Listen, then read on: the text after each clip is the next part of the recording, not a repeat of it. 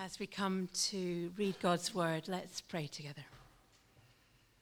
Our Father, in this Advent time, we bring our often distracted hearts to you. We ask you that you would settle our souls from noise. And we ask you that you would meet us in the stillness and in the beauty of your words. Amen. The readings from Matthew chapter 1. And Matthew's speaking here about Christ. Going on from that place, he went into their synagogue, and a man with a shriveled hand was there. Looking for a reason to bring charges against Jesus, they asked him, "Is it lawful to heal on the Sabbath?" He said to them, "If any of you has a sheep and it falls into a pit on the Sabbath, will you not take hold of it and lift it out?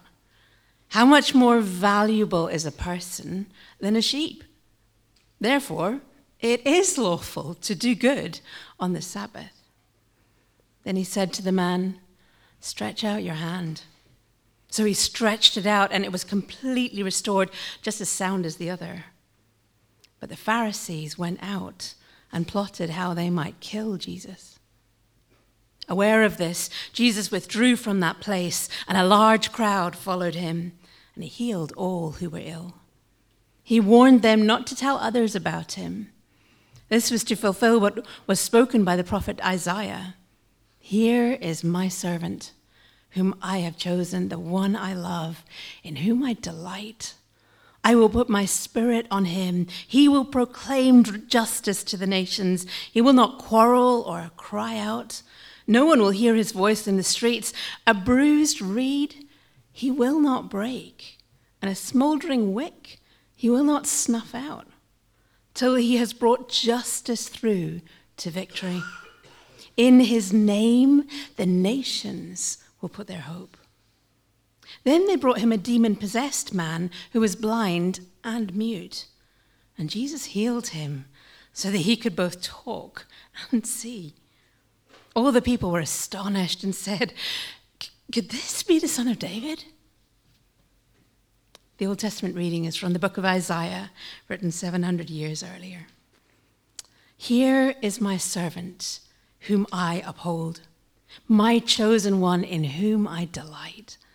I will put my spirit on him. He will bring justice to the nations. He will not shout or cry out or raise his voice in the streets. A bruised reed he will not break, and a smoldering wick he will not snuff out. In faithfulness he will bring forth justice. He will not falter or be discouraged till he establishes justice on the earth. In his teaching, the islands will put their hope." This is what the Lord says, the creator of the heavens, who stretches them out, who spreads out the earth with all that springs from it, who gives breath to its people and life to all those who walk on it. "I, the Lord, have called you in righteousness. I will take hold of your hand. I will keep you.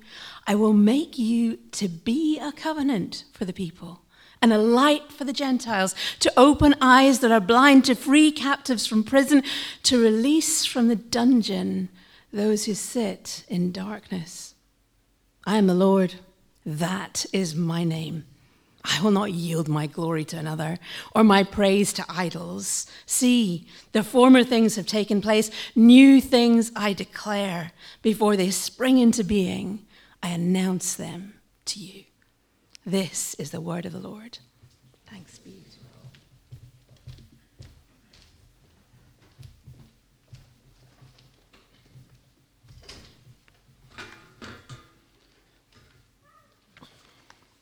Well, good morning, everybody. I hope you're getting excited about Christmas this year. We just put our tree up yesterday. Very exciting and wholesome, family fun. I wonder how you're feeling about Christmas this year. I wonder how you're feeling about it as you prepare to go home, some of you, to different places to celebrate Christmas.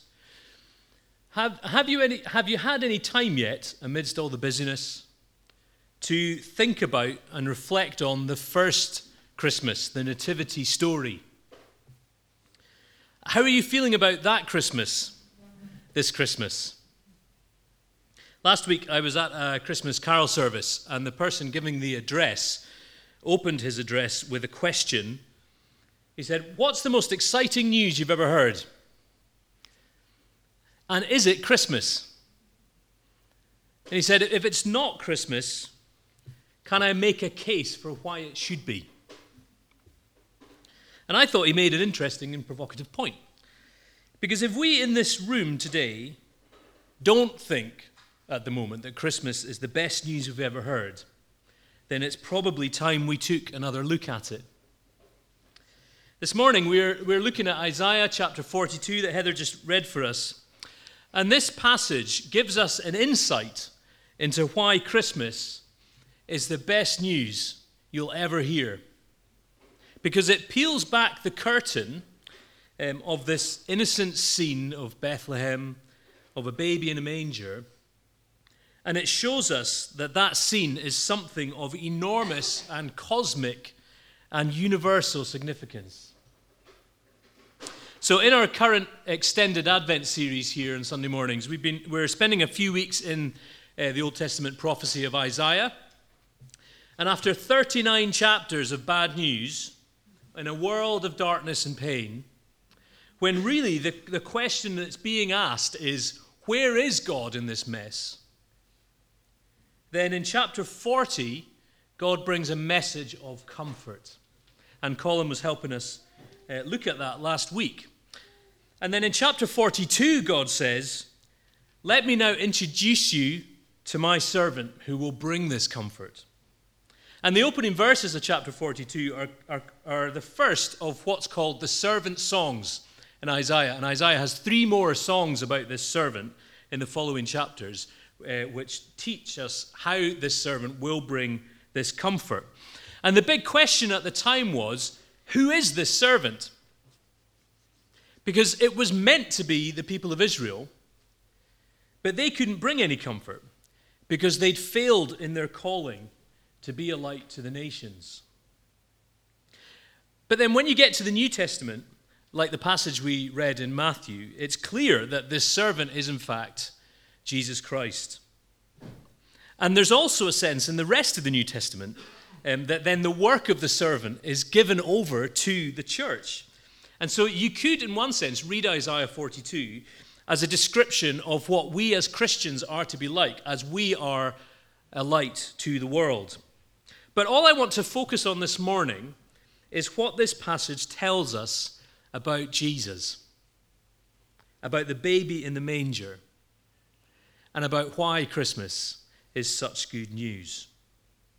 3 simple questions this song answers about the baby in the manger. Who is he? What has he come to do? And how does he go about doing it? In what manner does he do it? Now, I want to touch briefly on the first 2 questions and then focus mostly on the third one. Who is he? What does he come to do? And how does he do it? First question, who is he? He is the beloved Son of God. Look at verse 1. "Here is my servant, whom I uphold, my chosen one in whom I delight." Now, the word uphold here means to hold fast, or even, as one person has put it, to keep for himself. God the Father loved his Son so much that he held him fast, and he could have done so for all eternity. And yet, for the love of humanity, he bid him come down to earth, and he gave him to us. And you see here, verse 1, that there's a Trinitarian work going on in this scene in Bethlehem. The Father, the Son, and the Spirit are all involved. And then, interestingly, you see exactly the same language at the beginning of Mark's Gospel, at the scene of Jesus' baptism, where the Spirit descends upon Jesus in the water. And the Father says in a loud voice, "You are my Son, whom I love. With you I am well pleased." So who is this servant? It is clearly Jesus. He is the beloved Son of God, sent lovingly by his Father and enabled by the Spirit. Who is he? Second question, what has he come to do? And his purpose is clear at the end of verse 1. I will put my spirit on him, and he, the servant, will bring justice to the nations. Now, many of you here are passionate about justice, and we live in a culture, don't we, that is passionate about justice. And when we talk about justice in our culture, we tend to mean something like freedom or fairness for the oppressed, right? Now, that is absolutely part of the Christian vision for justice. But Isaiah's vision for justice here is broader than that. It includes that, but there's more to it. There are at least three elements here to Isaiah's definition of justice. Firstly, there's an element of revelation, of revealing God's will. Another way of translating the end of verse 1 is, he will bring justice to the nations, or he will bring my judgments to the nations. In other words, this servant will declare the decrees of God. What God has to say about the world will be revealed by this servant. But then there's more to the job description in verses 6 and 7. So you see here at the end of verse 6 who this justice is for, that this servant will be a covenant for Israel, but he will also be a light to the Gentiles. This is for everyone. And then he says, verse 7, that this servant will open eyes that are blind, free captives from prison, and release from the dungeon those who sit in darkness. Now, when we get to the New Testament, we see that this act, verse 7, these actions of the servant, involve both physical deliverance and spiritual deliverance. So the reading we had in Matthew 12, here's all of it. See, this section starts with, verse 9, the healing of a man with a shriveled hand. So there's a physical healing. And then it ends with Jesus healing a demon-possessed man, a spiritual healing. And in the middle, to explain those healings, Jesus quotes from Isaiah 42 as if to say, I am this servant, and this is me bringing forth this justice. So the justice that this servant brings involves revelation, it involves physical deliverance, and spiritual deliverance. He will make known God's purposes to the world. He will undo all the effects of sin in the world. And he will restore us spiritually into relationship with God. Who is he? The servant is the beloved Son of God, and he comes to bring justice to the nations. Now, third question, how does he go about it? How does he do it? Now, this is the thing that most stands out to me from this passage. There's an astonishingly beautiful paradox about the baby in the manger, this servant. He brings us exactly what we need, but he does it in a way that none of us would expect. He brings us exactly what we need, but does it in a way that none of us would expect. Let me just show you from here three things that Jesus does for us and the manner in which he does it. First thing he does, he makes God known, and yet he does it through humility. Now, we've seen at the end of verse 1 that he will bring God's justice or God's judgments to the nations. And yet, how does he go about it? Verse 2. It says, he will not shout or cry out or raise his voice in the streets. Now, how does this make sense? Because clearly, when Jesus went about his ministry, he did speak in the streets, right? And he preached to crowds of people. Well, the emphasis here is simply that he didn't go about promoting himself. He wasn't loud or aggressive in trying to make himself heard above the other voices. And we saw this in Matthew 12, where it says, verse 15, in the end of verse 15, it says that a large crowd followed him, and he healed all who were ill, but then he warned them not to tell others about him. And Matthew then goes on to say that this was to fulfill this very verse in Isaiah. And we see this throughout the Gospels, don't we? That Jesus refused to promote himself. he always told people after he'd healed them, don't go telling people about this. Why would he do that?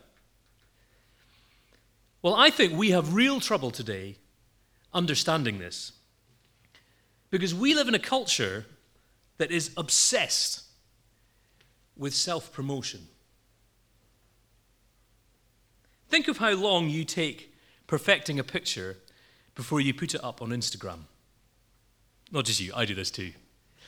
I do it all the time. We want to look good on the internet, don't we?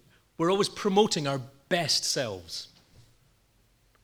Or have you ever been in a conversation where you're not really listening to the person in front of you, because actually what you're doing is you're preparing your answer. You're thinking about how best to get your point across so that you can portray yourself in your best light. You ever done that? We're always promoting ourselves. I was thinking this week about business. I like this guy's advertising. Can you read that? It says, painter, decorator, interior and exterior finishes, New York, Paris, Madrid, but mostly the Glasgow area. Now, I don't know the first thing about business, but it seems to me that if you're starting a business, you can't do it without some form of self-promotion, right? Whether it's advertising or word of mouth or getting reviews on your website. It's simply how you go about getting business, right? See, so there's some forms of self-promotion in our culture that are kind of necessary to exist in our culture. But then the extreme version you get of this is, of course, social media influencers. Think about how they go about generating business. So they promote themselves in order to grow their platform so that then they can get more money out of promoting products. So that then that grows their platform. So that then they can get more money. And the cycle continues. Now, let's not get sidetracked about the ethics or the moral virtue of running such a social media influencing business. But my point is simply this. We cannot comprehend existing. We can't even comprehend getting on in life without some form of self-promotion. We can't even conceive of the idea of having a mission or a purpose without promoting it in some way. Jesus never promoted himself. He refused to do it. And you know, he's the one person in the universe who had every reason to self-promote. He's the only person who ever existed who had 100% integrity. His mission was the most important mission in history. And yet he never went about the streets making a song and dance about himself. Isn't that extraordinary? And you know, one of the greatest mysteries of the Gospels is why did he keep telling people to stop talking about him? I think maybe the best answer is simply that his entire purpose was to humble himself. We're told in Philippians 2 that Jesus did not consider equality with God something to be used to his own advantage, but rather he made himself nothing by taking the very nature of a servant, of a baby in a manger, and he humbled himself even to death on a cross. He made God known, and yet he did it through the most astonishing humility the world has ever seen. That's the first thing he does. He makes God known, but he does it through humility. Secondly, he brings healing, and yet he does it with extraordinary gentleness. Often what is lacking in our wider culture, and also what is lacking in our cultural discourse, and also, sadly, is lacking in some of our Christian leadership, when we see examples of people abusing their positions of power, is a lack of gentleness towards others, especially towards those who are hurting. And yet look at how Jesus treats people. Verse 3.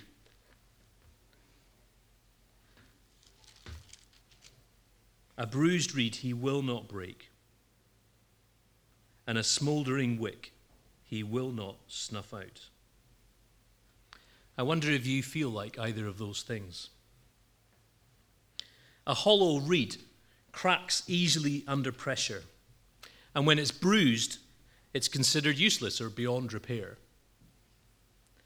And a smouldering wick may have burned brightly in the past, but struggles to burn effectively, and so is considered past it or close to extinction. Do you feel broken or beyond repair? Do you feel like your light is about to go out? I often feel like a bruised reed. I've been bruised in the past, and when you carry a bruise, it remains sore and sensitive to touch, doesn't it, for quite a while afterwards. I feel like a bruised reed, and I often feel like I'm of not much use. But I've been really helped this week reading this book. Can I just show you this book? Look at that. Look at that. Isn't that a thing of beauty? They don't make book covers like that anymore. It literally glows in the dark, that book. It's fantastic. This is a book that I've been really helped reading this guy. This is a Puritan preacher called Richard Sibbes. And he had a famous sermon which he first preached in the year 1630 called The Bruised Reed. And it was based on this verse. And he is so warm and pastorally helpful. And he says two things about Jesus here, and then says what we should do with it. The first thing he says from this passage is that Jesus is drawn to the bruised reed. He is drawn to the bruised reed. If you feel like a bruised reed, Jesus is for you. He is for you. Do you know, if you're a bruised person, the obvious question that you have for God is, if you love me, why do I have to get bruised? Surely there's an easier way. Do you know, I think this is really hard to grapple with. But Richard Sibbes says, actually, there are several reasons why, out of love for us, God would allow us to be bruised. He says, to come to God in the first place, we have to be bruised. Because often it's only when we are bruised that we realize that we need him. And to remain in him, to keep depending on him, sometimes we need bruising to remind us that we're not as strong as we think we are. We're not as strong as what we try and portray to others. But also, sometimes, God allows us to be bruised for the benefit of others. And Richard Sibbes lists a number of characters in the Bible who were bruised significantly for our benefit. He says David was bruised by the consequences of his own sin. He says Simon Peter was bruised, and he wept bitterly after he denied that he knew Jesus. The Apostle Paul was bruised by his thorn in the flesh. And Richard Sibbes says, I think this is so helpful, he says, they were bruised for our benefit. He says, the people of God cannot be without these examples. The heroical deeds of those great worthies do not comfort the church so much as their falls and bruises do. Do you know, it might be your bruising that is of most help for people, more than all of the achievements that you can manage in life. And if you're feeling bruised this morning, you might not see this, but there are people around you who are greatly encouraged by your example. And you might think, you know, what kind of example am I giving off? I'm barely standing up here. But they're thinking, this person is upright only because of the grace of God. So maybe he can help me too. Isn't that amazing? Jesus is drawn to the bruised reed, but also, Richard Sibbes says, Jesus will not break the bruised reed. You know, several scholars point out in verse 3 that though it's phrased in the negative, the positive is also implied. So it's not just that he won't break the bruised reed, but he will positively build it up again. It's not just that he won't snuff out the smouldering wick, but actually he will fan that back into flame. And there's a promise that I love later on in Isaiah chapter 61. He says that even though you may continue to feel like a bruised reed, actually what God is doing in your life is he's growing you into an oak of righteousness on which he will display his beauty. Is that not incredible? You will feel like a reed even while he's doing that. He is turning you into an oak. I love that. And Richard Sibbes says, if you doubt that Jesus is for you and that he will not break you, if you doubt that, think of the ways that Jesus is described in the New Testament. He is a husband, a shepherd, a brother. Those are caring terms. Think about the names for him that are borrowed from the mildest of creatures. A lamb, a hen who cares for his chicks. They all show his tender care, don't they? He even says, think about his baptism. We were just thinking about that a moment ago from Mark chapter 1. I've never really thought about this before until this week. But have you ever wondered why, at Jesus' baptism, why does the Spirit descend upon him like a dove? Like, why a dove? Like, why not an eagle? Or, something really impressive like a peregrine falcon or something. But what is it about a dove? It's because doves are gentle. And that's a picture of the heart of Jesus. Sibbes says, at his baptism, the Holy Ghost sat on him in the shape of a dove to show that he should be a dove-like, gentle mediator. Jesus is drawn to bruised reeds, and he will not break you. So what do we do with that? What do we do with it? Richard Sibbes says two things. He says, firstly, just come to him. Come to him. Come boldly to his throne of grace. Don't let your bruises or sins discourage you when he appears there only for bruised and sinful people. Come to him. But secondly, do not despair. When you feel bruised, let this comfort you, that he allows it to happen because he wants you to be with him. Jesus' course for us is to wound, then to heal. No sound whole soul shall ever enter into heaven. If Christ be so merciful as not to break me, I will not break myself by despair. Jesus is just amazing in his gentleness. He will not break the bruised reed. The third amazing thing that Jesus does, he defeats evil, and yet he does it through weakness. Jesus isn't just a nice person. He doesn't just comfort broken people, but he can heal. He has extraordinary power. It says in verse 7 that he is able to take on the captivity and darkness of evil and defeat it completely.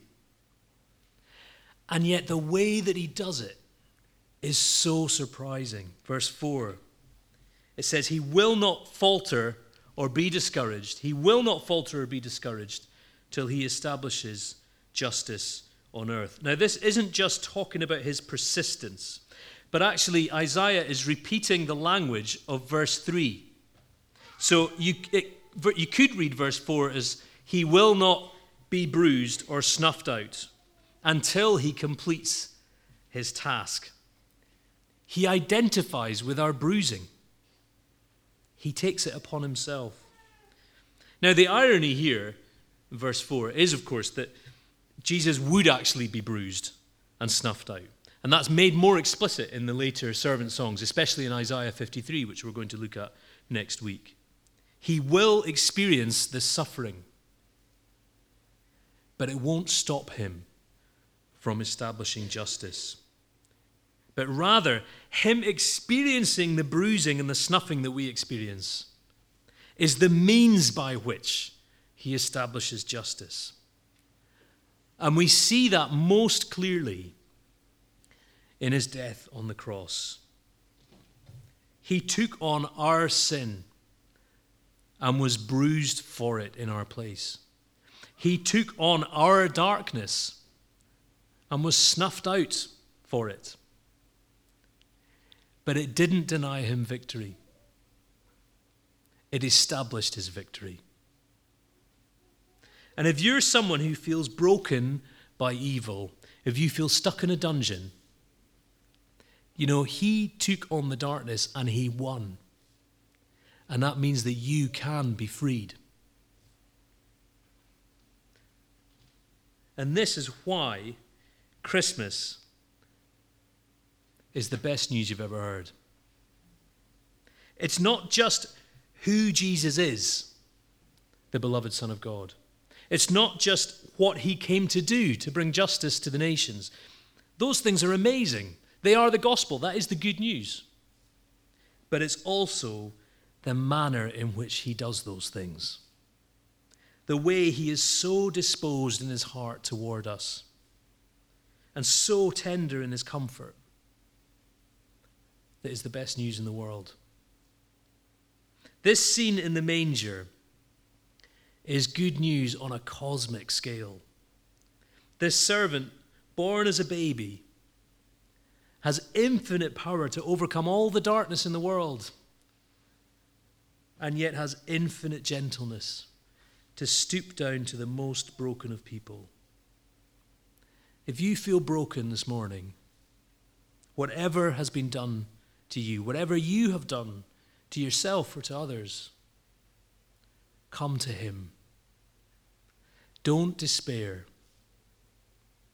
but know both his comfort and the power of his healing and his freedom. Let's pray together.